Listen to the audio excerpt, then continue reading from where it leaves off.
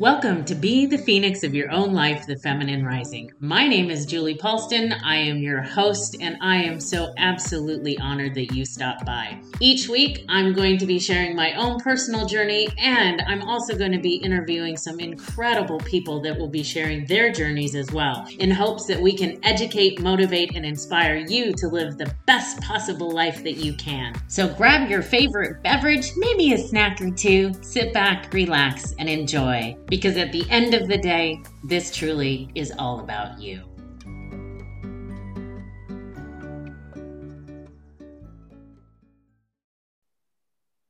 Good afternoon, everybody. Welcome to Be the Phoenix of Your Own Life, the Feminine Rising. My name is Julie Paulston. I am your host, and I am so grateful that you are here. Today, I am over the moon excited because I have my first interview because, we're starting this out. This is episode 3. Thanks for hanging in there. It's awesome. But today I want to introduce you to a friend of mine. She is probably one of the most badass women that I know. I am so grateful that she made it into my world. Her name is Heather Condomiti. She has spent 25 years in healthcare, from being an EMT to a chief to paramedic, and was an ICU nurse for 16 years until she's now experiencing long hauler syndrome from what she now knows was COVID and the good old Rona. After being forced to quit her job so she could recover, she dove into building her dream business. Even though she isn't an ICU nurse in the hospital, she's found a way to help others heal and provide critical care for the soul. Oh, I love that. She is a master transformation coach, a spiritual strategist, an intuitive energy healer, meditation instructor, educator, author, and speaker. Her experiences with emotional abuse, domestic violence, addiction, and nearly ending her own life has given her a deep insight onto what causes human suffering and how to truly awaken and heal. Through her own journey, she has created powerful programs that she now shares with others so that you can heal, awaken, and unleash your roar. Heather, girl, I love you, and I am so excited that you are here. So the name of the podcast is Be the Phoenix of Your Own Life. And so tell me, what made you say yes to jumping on a podcast with me? Oh, Julie, thank you for that introduction. And I, too, am so grateful that we have found each other and have formed a fast friendship. And I love watching you grow and blossom. And now doing a podcast, which you love doing, and inviting so many amazing and cool people on here, myself included. But I love this. So thank you for the introduction. And why did I want to come on here? Because 1, you're awesome. And 2, I think it's so incredible inviting women on to share their stories of not just the bad things that happen, because we all have bad things that happen, but though there are some of us who have risen out of that. And I think it gives a lot of hope to others. I think it gives others strength. They can kind of lean on our experience as a way of strength so they can find their way out of the muck, out of the ashes. So they too can maybe get the tools or learn something new or have that support so they can find their way again. I love that. So when you think about your journey, because you and I've talked about it because we are friends and we're both in recovery. And when you think back to all of the muck and the mud that you've been through, what do you think was your defining moment that triggered you into deciding that your life was worthy? Take us back to that, because you've shared it with me.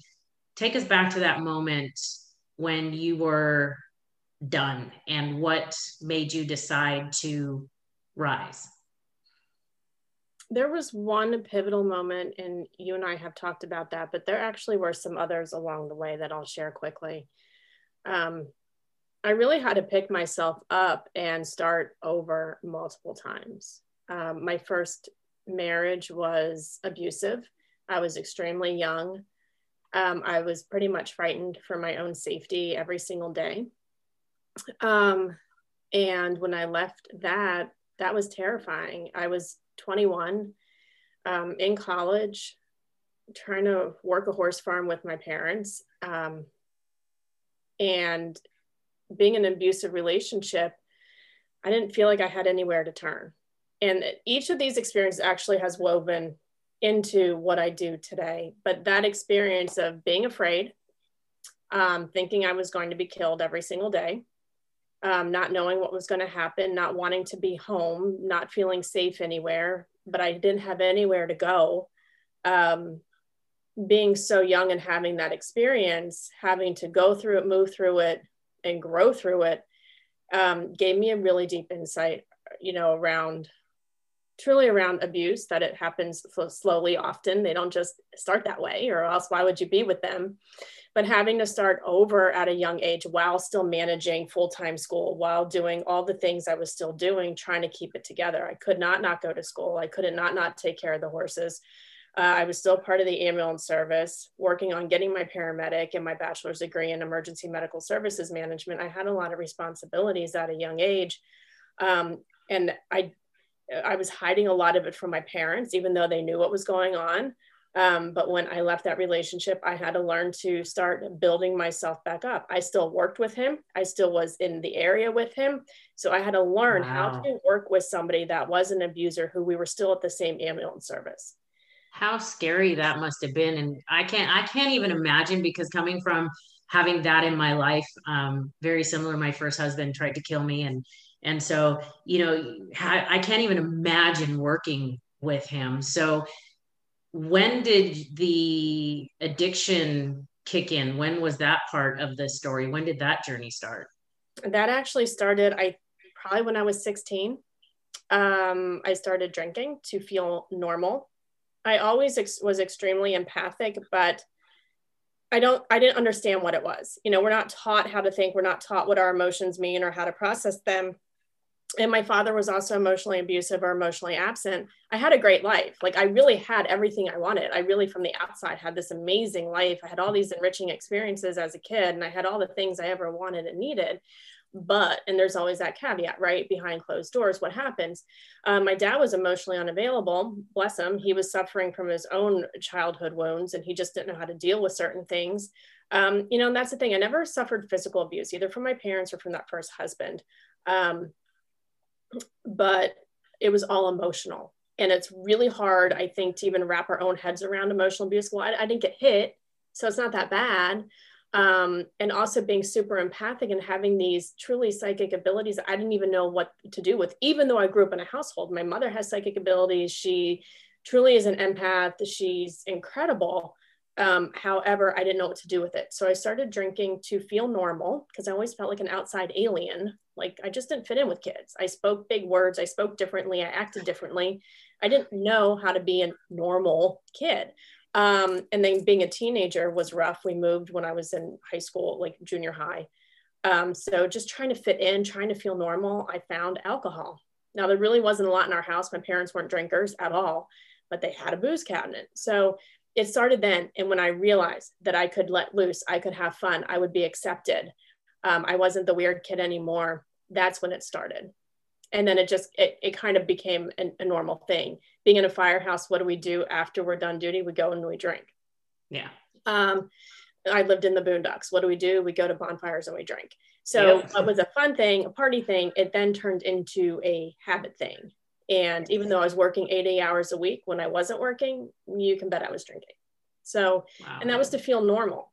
And that was just to not feel things so deeply. And it was the one way I could fit in, feel normal, and not experience all the different energy and feelings that I was feeling.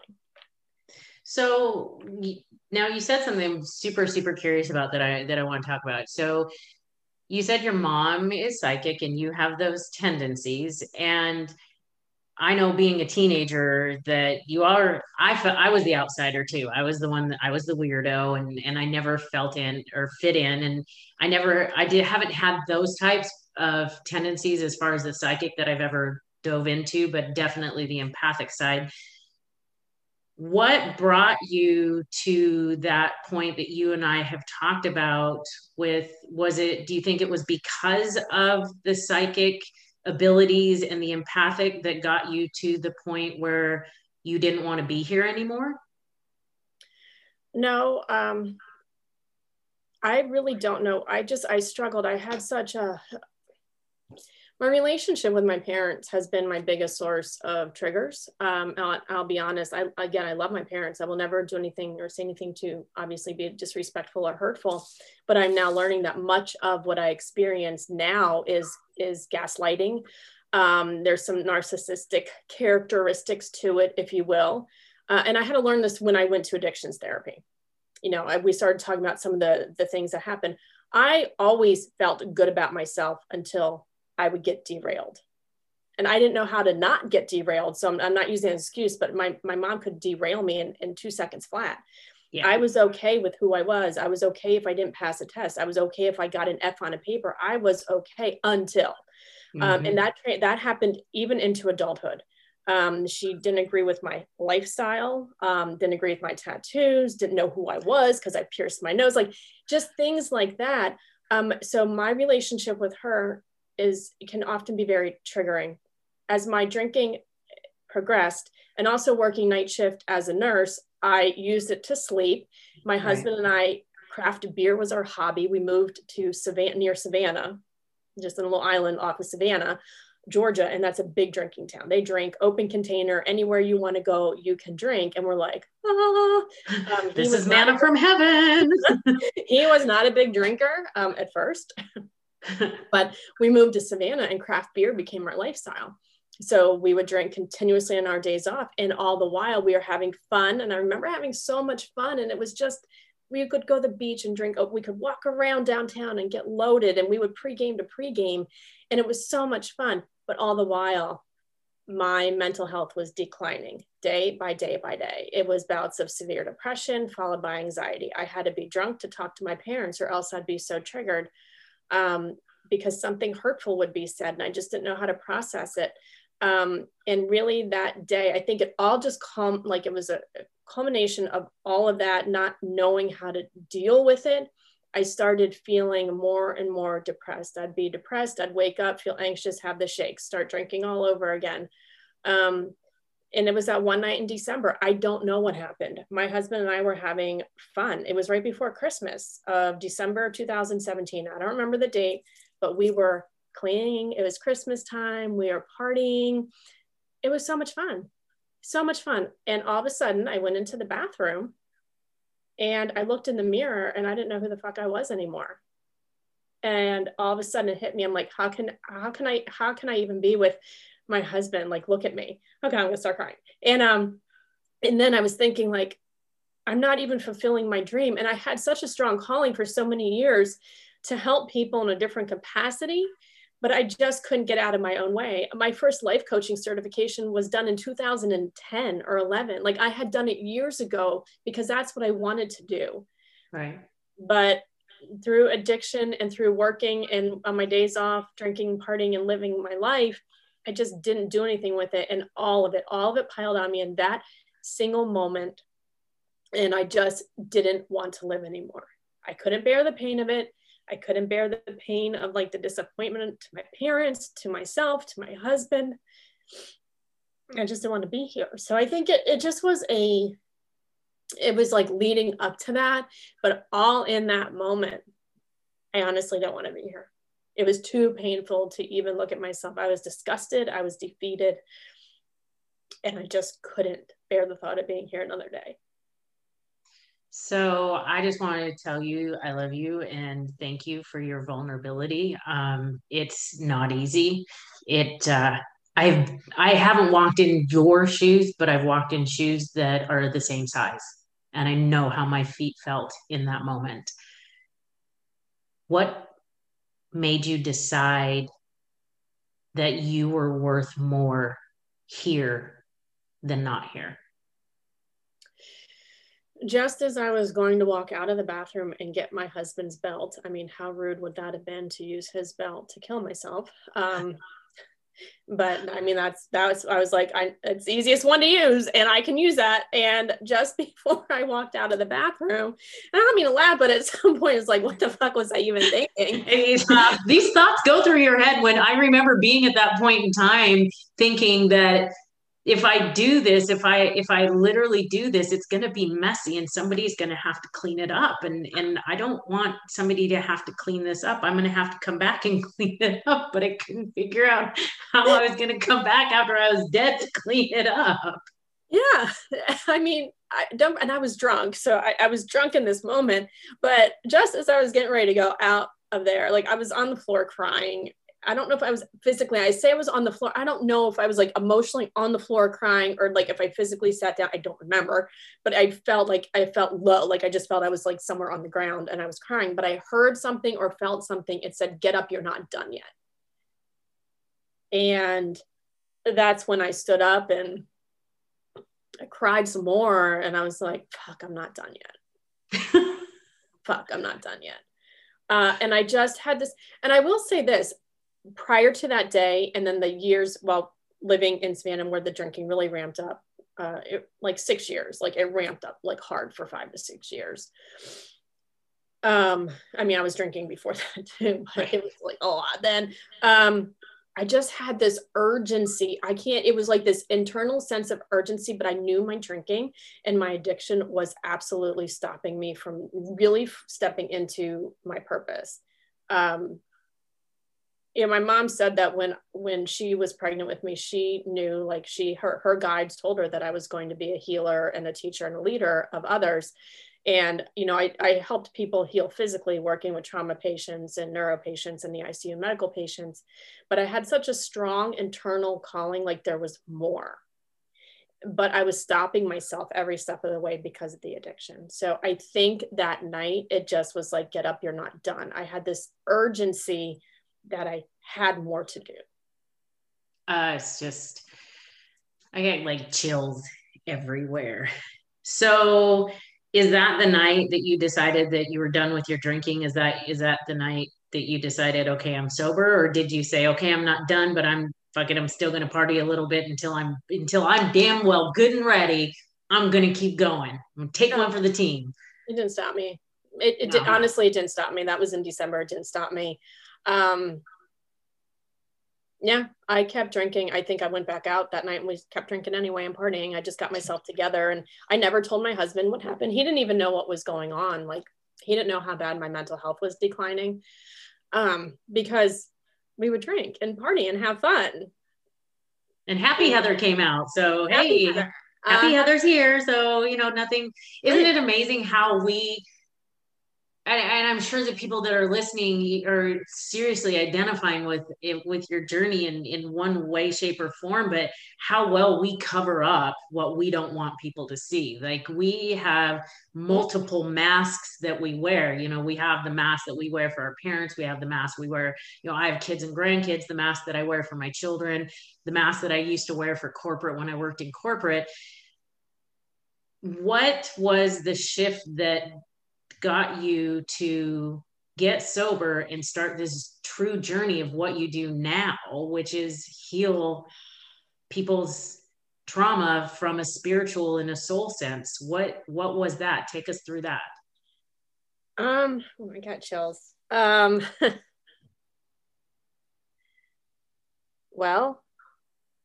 I'll tell you, I wouldn't have stopped on my own. I would not have. Even though I knew it was killing me, and honestly, a lot of the ICU patients I saw too were suffering from the effects of alcohol. And these were not old patients. These were young patients having hepatorenal failure. And it was crazy. So, I mean, that was eye-opening too. But what really led me to that is we did a Love Your Liver Month March. We did it the year before where my husband and I were like, let's just stop drinking for 4 weeks. Let's just detox a little bit and we'll get back to it. Let's just put it down for a minute. So we did it the year before. I made it the 4 weeks. It was difficult. He made it 3 and he started a week. But then this time in March of 2018, March 1st. So I certainly drank my fair share on February 28th or 29th, whatever. It was a leap year. I don't even remember. Started Love Your Liver Month March. And we did the whole month, but I got so sick. I probably detoxed really hard. I actually got so sick, like 10 days, 2 weeks into it. I was so sick that I just laid on the couch. I missed the whole weekend of work. I was so fucking sick. I even quit vaping at the same time. So you want to talk about quitting two addictions? I had smoke. Yeah, I know. Don't smoke if you have asthma. Terrible habit. Whatever. Don't judge. Who cares? It is what it is. Poor choices, right? But vaping, I wasn't smoking, and it was low nicotine. So I was vaping. I had to quit because I had such a bad upper respiratory infection, and I was sick, and I was probably detoxing. I quit both at the same time. Oh, and God.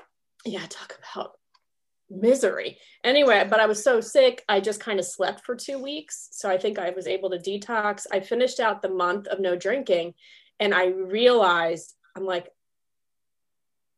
wow, I'm not as fucking depressed anymore. My anxiety's not as bad. Maybe I should stay sober a little bit longer. And it was never a really conscious thing to just quit drinking. But I also didn't start vaping again because I'm like, if I vape, that nicotine, I'm going to want to drink. But then if I drink, I'm going to want to vape because I want that nicotine. And I will say to this day, I crave cigarettes way more than I crave a drink. Way more. Yeah. Way more. I get that I hate the smell of cigarette smoke. Yeah. But it's that when you have it in your hand and you take that drag and it's the catch in your throat. And for those that are listening who've never smoked, don't go out and smoke just to see what we're talking about. Don't do it. Don't do it. But those who have quit smoking probably know exactly what we're talking about. I don't like the smell of it. I every once in a while I'll go out and I'll come home. And if I've been around people that smoke, I literally strip my clothes off in the garage, throw them in the washing machine and run naked through my house. You're welcome for the visual. But it's so funny because I can't stand it, but there's that part of it that I guess it was the ritual of it. It was probably the ritual of it. Mm-hmm. So you got the Rona. You got the COVID. Got the old Rona. And the funny thing is, it didn't reach the South yet. See, the rest of the world up north was experiencing, because I got sick on March the 9th of last year. I remember because I had my therapist appointment, and at the therapist appointment, it was like March 9th, I think. I'm like, my throat hurts today. So I even took a picture at the office. I remember like not feeling well. And actually that weekend, I had taken care of a really sick patient. Again, Rona was not in Georgia yet. So like the rest of the world started seeing it, but it didn't really hit the South until I think the week after I got sick. Then all of a sudden they started seeing the Rona patients come into the ICU where I worked. So I just thought I just thought I was sick, but I got really super sick pretty fast. But testing wasn't available. Like, patients were not on isolation yet in our unit. This lady was like super respiratory sick when she came in, super young. I was like in her face while they were getting ready to intubate her and all these. And I'm like, she seems really, in my mind, I was like, her sickness seems inappropriate for her age and what's going on. Like, it was in my mind, like there's something weird here. Anyway, I started feeling sick on Tuesday and it escalated really quickly. And that was the beginning of March. I wasn't getting better. We're hitting April. I mean, I kept calling out of work. I went on short-term disability. Now I have asthma. I've had it my whole life. And I'm like, this is different. I was having chest pain, shortness of breath. My heart rate was in the 150s. I was on multiple rounds of steroids, antibiotics. I didn't go to the doctor because I'm a nurse. I don't go to doctors. But I also was so sick. And then I heard Corona was making its way here. And I'm like, I don't even want to go out in public.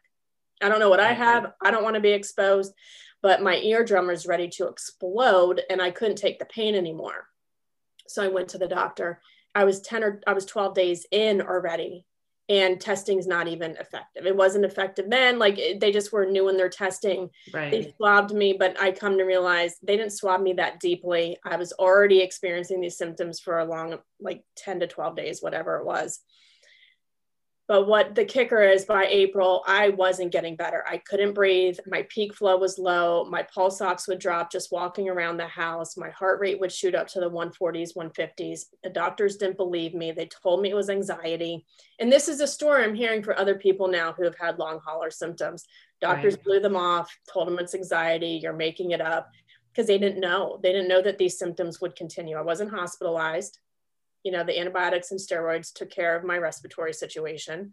I had low grade fevers, but I just wasn't getting better. And once I heard how bad like Corona was hitting our unit, the hospital, and other people, I had already been on steroids now for several weeks. I knew my immune system would not be up to par to go back to working in a hospital. So I made the decision. It was scary. My whole adult life, I've been in healthcare. It's what I've done. Right. It was my identity. I enjoyed it. I'm good at it. And I quit because I knew my health had to come first. Period. Right. And I think that when you go through like what you went through with, coming up from suicide and getting sober and releasing all of that, you learned that through that journey that you become priority, that your health has to come first, because if you don't have your health, if you don't put on your own oxygen mask first, you're not going to be good for anybody else. So when you started through, I love your journey, first of all, and what you do. And I really want you to talk about, you named this journey of becoming a coach. And I mean, I look at what you do. You're a spiritual strategist and intuitive energy healing. You do meditation and transformation.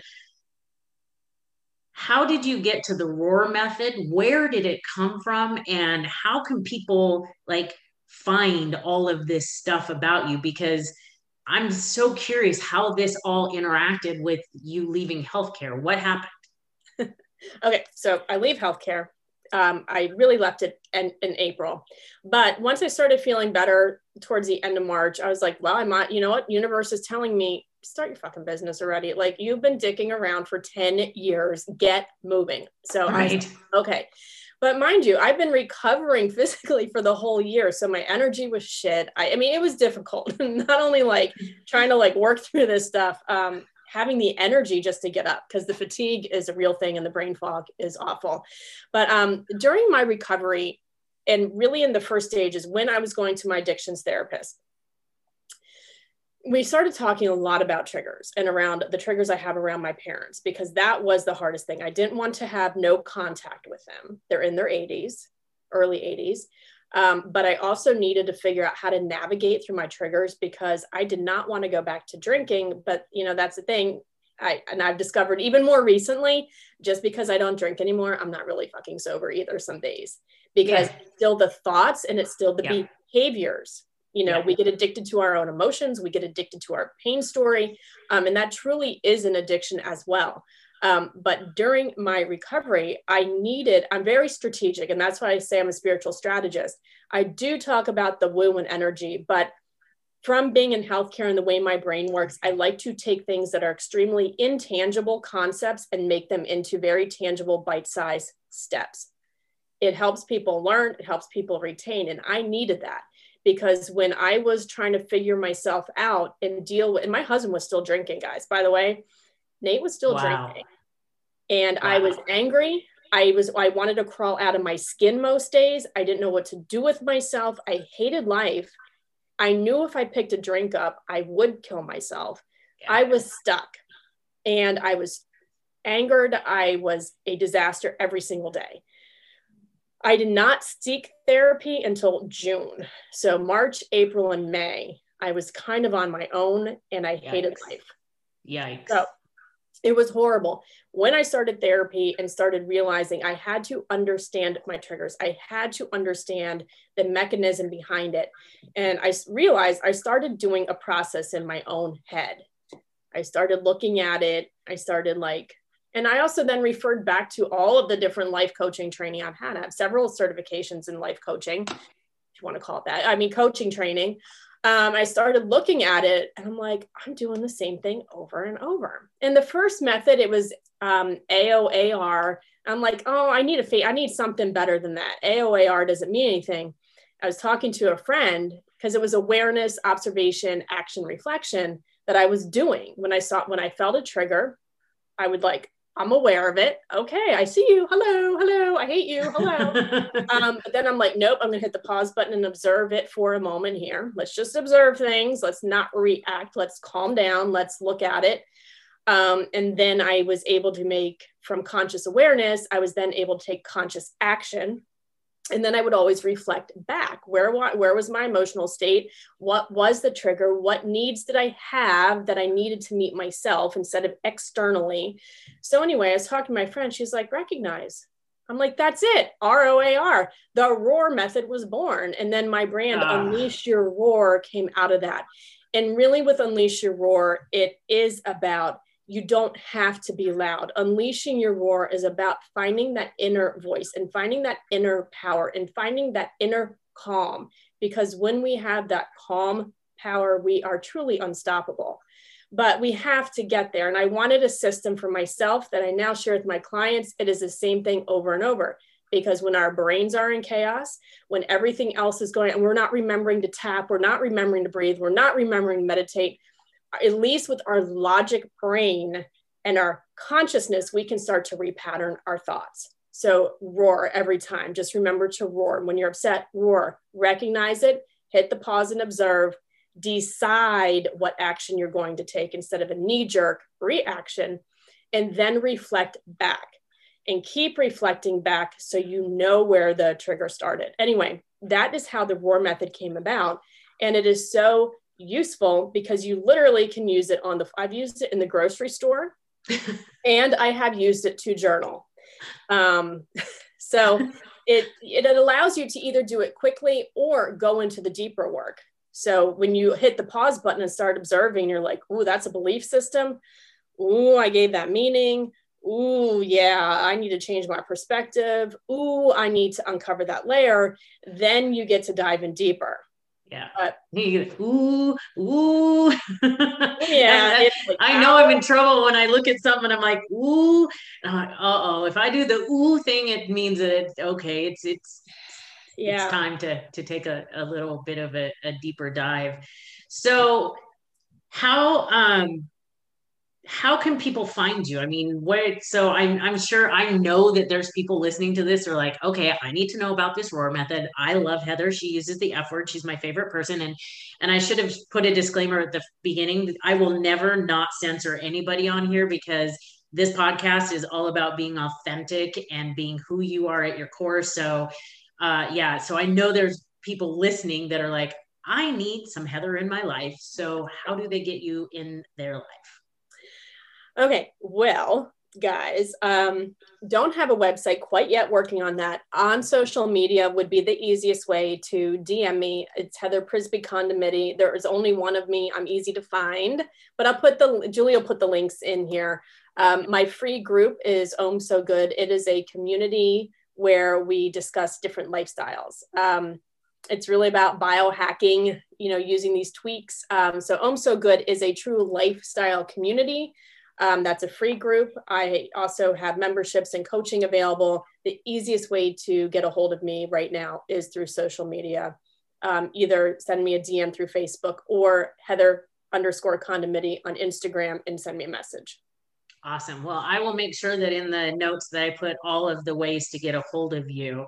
Okay. So kind of wrapping up, if you could share one thing that has been really, like, when you found your wings, what is the one thing, if you could share with everybody that's listening, what's the one thing that you would gift to them about finding your wings and learning how to rise? I think it is so important, and I didn't know this. And this is one of the vows that I kind of made for myself in my mission, is that know that you are not alone. And I think so often we feel alone on the journey. So if anyone is listening and you have felt alone, know that you are not. Yeah. And that is part of truly of my mission, is that I never want anyone to feel as alone as I did, angry, frustrated, crawling out of your own skin. Literally that feeling like you have nowhere to go, but you don't even like yourself and you can't get away from yourself. Yeah. Finding my wings, that is my vow. I want you to know you are not alone. And it's okay if certain things don't work out for you. Like if you don't want to do AA, if you don't want to do traditional therapy, if something doesn't feel right, don't do it. But there is and are resources out there and people Yep. who will be willing to work with you and support you in a way that feels comfortable. Sometimes you have to seek it out and get creative. I didn't know any of this. I knew nothing of this existed. Yep. I was new into coaching as well. So I'm telling you, those people are out there. You don't have to feel alone. You don't have to do healing in a way that people tell you you have to do healing either. Yeah. I think that's I just, what you said just resonated so deeply, is that, you know, I've been sober almost 31 years and I don't go to meetings. I haven't gone to meetings for years. And people are like, well, Julie, you need to go to meetings. Well, no, I need to do what's best for me. My recovery is exactly that. It's my recovery. Your recovery is exactly that. It's your recovery. And anybody that's listening to this right now, it is your recovery. You have to do it in the way that resonates with who you are at the core of you. It does not give you the excuse to go, well, I'm doing recovery my way, so I'm just going to drink once a week. That's not what we're talking about here. Because trust me, we've all, anybody that's been there, we're like, oh, well, if she said I could do recovery my way, so I'm just going to drink once a week. We all know that's bullshit and it's not going to work. So, you know, here's the thing, is that it's really about moving forward with purpose and with passion, and understanding that your dreams are on the other side of the things that you fear the most. Yes. You have a saying, and I want you to say it because I always mess it up. What's about the grass being greener on the other side of the fence. Oh God, I learned this from one of my business mentors, but I'm like, oh my God, I can apply that to life because it's so fucking true.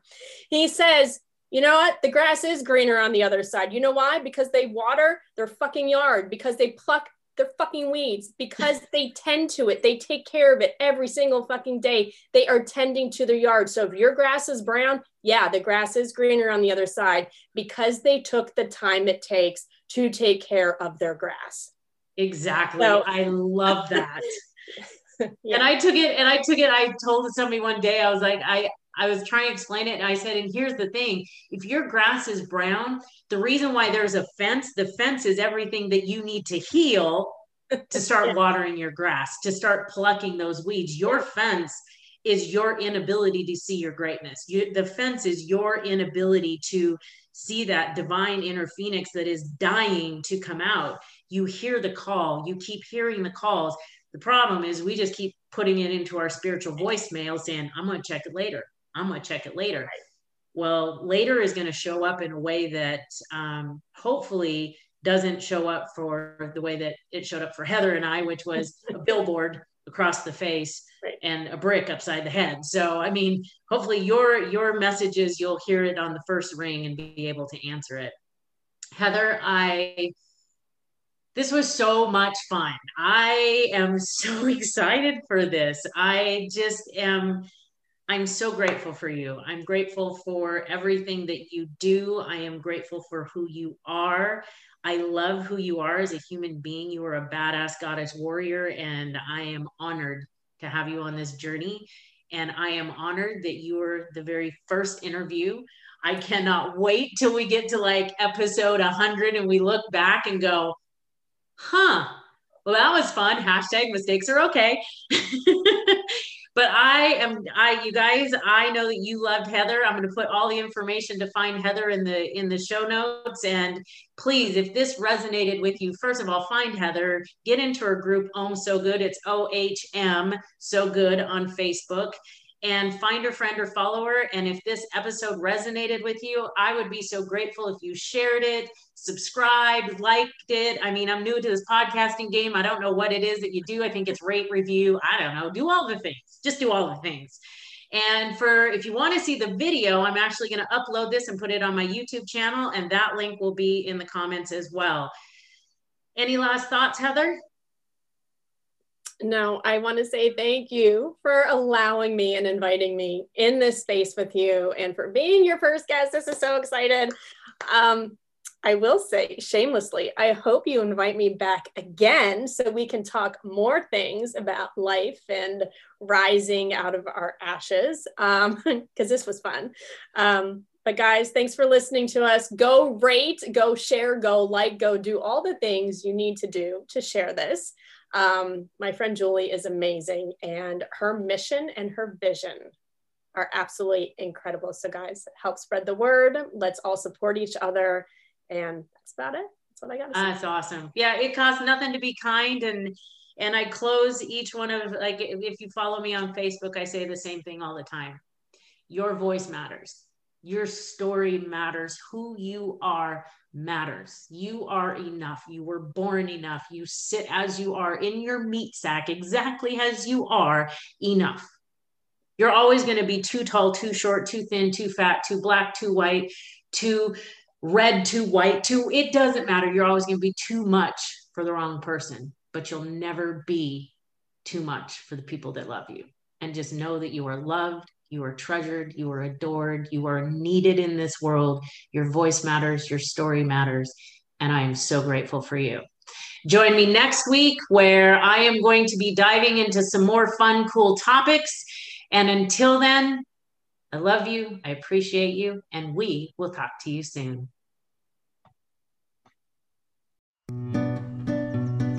Thank you so much for spending your time with me. I appreciate you, and remember, you are loved, you are treasured, you are adored, you are worthy, and you are so more than enough.